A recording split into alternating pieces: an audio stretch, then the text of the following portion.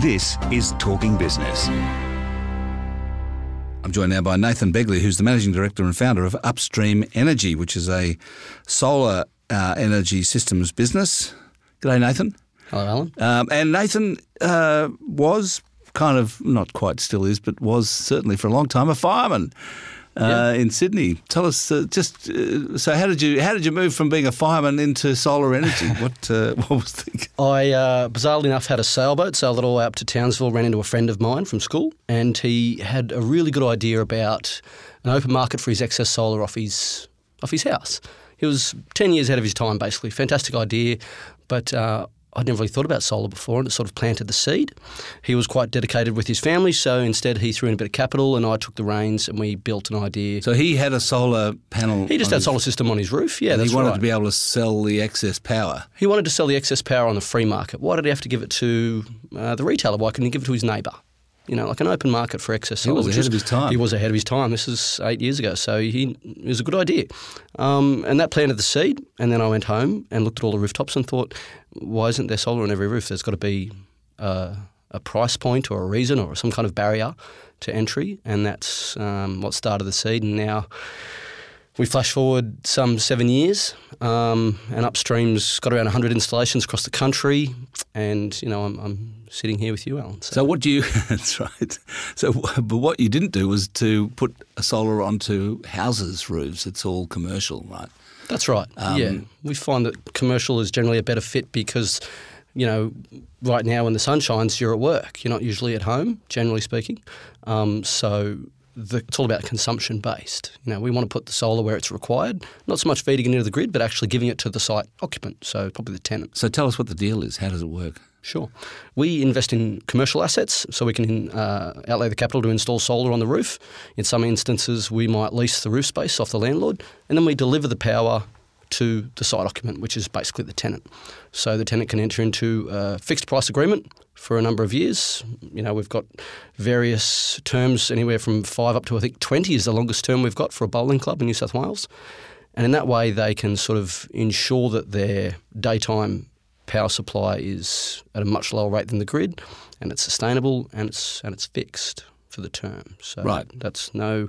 So you build it, you supply the equipment, the panels on the roof, you pay for it all, and then you sell the electricity to the person that owns the roof. Yeah, from the outside from a client's side, it looks like we are any other retailer, effectively, because we find that's the difference, I guess. They don't really understand how this framework applies, so we just look like a typical retailer. All of our clients just get a bill every month for how much power they consume from us.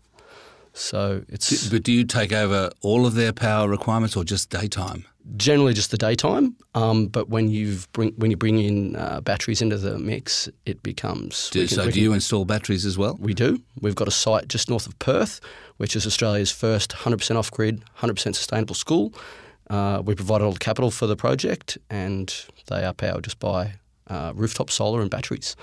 And that's starting to come into the... And does that only work because they're not having classrooms at night? It works better, but if they were firing up all the classrooms in the evenings, would it work? It would still work, but I think the cost efficiencies might not be as good. Having said that, we've got 2 schools that have approached us in the last few months, one in Queensland, one in Victoria, surprisingly enough. And these sites... It is just as economical for them to have solar and storage than it is to be connected to the grid. And we always talk about batteries being the thing of the future, and in a couple of years' time, then they'll be cost efficient. They're cost efficient right now. Right. So. And you were talking about how sometimes you rent the roof space and sometimes you don't. Mm-hmm. Does that just change the way the relationship or the financial relationship works? Yeah, it depends on the landlord. Some are really interested in the sustainability space and they're really actively engaged in helping out their tenants reduce their outgoings. Others consider that the asset is an investment and they like to see a return. We can respect both sides of the coin. In some instances, we'll lease the roof, but generally that affects potentially the saving a tenant might get, or it might reduce our returns as well. So it's a bit of a splitting up the pie, so to speak. And have you got any clients whose roof is large enough or their consumption of power is small enough that they don't use it all? Yeah, absolutely. And who owns that excess power? You do, or we do? Do. You that's do, right. So the excess flows into the grid, and there's a lot. I suppose there's a few different providers of this type of framework. When we started 7 years ago, there was, I think, 2 or 3. So we were some of the first. But out of the range of providers that do it at the moment, there's, I guess, a mix. So if you're signing up, if you're a client, it's important to know the difference between whether or not you're going to get charged just for what you use or for the entire amount that's produced. So we're only charging our clients for what they use. Anything else that goes to the grid, we'll take the rights to that. But the actual client themselves, if they shut down on Christmas Day, they don't pay us for any power. So your deal with them, with your clients, definitely reduces their power bills? We've got an average saving about 15%. I think the most we got was 46%. And that was for the bowling club that I mentioned because they wanted a super long-term contract. So. Right, so you gave them a better price? Yeah, that's right. The longer the term, the lower the price, basically. And so, and as you say, that it's quite competitive now. How many people are doing this sort of thing? I think there's probably 12 to 15 companies Australia-wide that are doing it. And I suppose there's a different approach that everyone takes. Is it? Is that right? Yeah, that's right. I think ours is a pretty commercial offering, but there's certainly a lot of different approaches to it.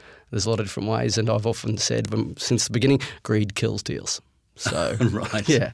So is that a matter of margin? It's a question of how much margin you take. It is a little bit, but it's also about the end result. What happens at the end of this term? Who owns this asset? So we always try to keep the term as commercial as possible, and then we hand the asset over to either the tenant or the landlord.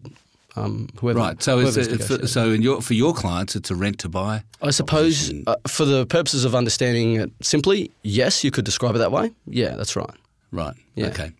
So all of your clients at the end of the term, whatever it might be, they will own the panels. Yeah. There's no cost at the start. There's no cost at the end. You're simply buying the power at a fixed rate, and then at the end, you're not buying the power. The panels after 10 years or whatever the deal is, are they still okay? Yeah, they've got a lifespan of around 25 years, and the inverters usually warranted for 10. A lot of our agreements are around 10, 12 years. We find that we'll be replacing the inverter within that term, and then they'll get a brand new one. Yeah, right. Do you think that this, what you're doing and all your competitors are doing, means the end of the big energy retailers? Yes. It seems like it to me. Yes. I shouldn't say so clearly, but I do consider there is a significant disruption that's underway, probably similar to the taxi industry and Uber or Instagram and Kodak or something like that. But what you see, all those rooftops that you see out there, it's simply a matter of time before the proliferation of what you've seen in the residential market happens in the commercial space, where there's simply solar everywhere because it is the cheapest form of power. It's as simple as that. And the Australian energy market operator is working hard now to try and keep up with this two-way grid situation. Yeah, they are. They not? They're introducing some smart technology out there, some new measures, but I guess it's more about battery storage. Once you see that cost effectiveness tick over now and then in the next year or so or 2 years, it's going to have that uptick, I suppose, and it's going to be more about reducing loads. We're already seeing the grid price of daytime power in the middle of the day being driven to zero. That's right. And in some cases negative. That's true. The reason why this works quite well is because no matter how cheap power is, you've still got to get it to your front door. The cost of the network is usually between 40 and 60% of the end recipient's bill.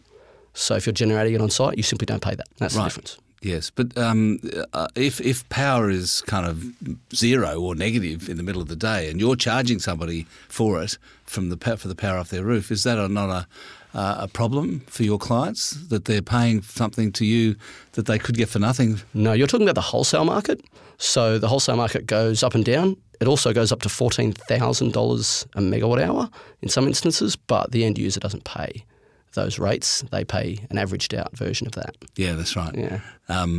But it also means that the nighttime is a problem. It's starting to become a problem, right? You raise an interesting point, Alan, because you've got the daytime power prices getting pushed down, it pushes the nighttime prices up, which only makes the case for batteries that much greater. Yeah. But also, isn't it true also that coal generators can't really be viable just generating for the nighttime? Yes. Right. Yeah. What you're going to see over the next 10 years is going to be, I think, a significant change. Yeah. So, And if you've got someone that's actively providing capital for the projects, then it's going to receive a much quicker uptick. And you're right in the middle of it. Right in the middle of it. Yeah. That's right. Great to talk to you, Nathan. Thanks. Thanks very much, Alan. I'll be talking to Nathan Begley, who's the founder and managing director of Upstream Energy.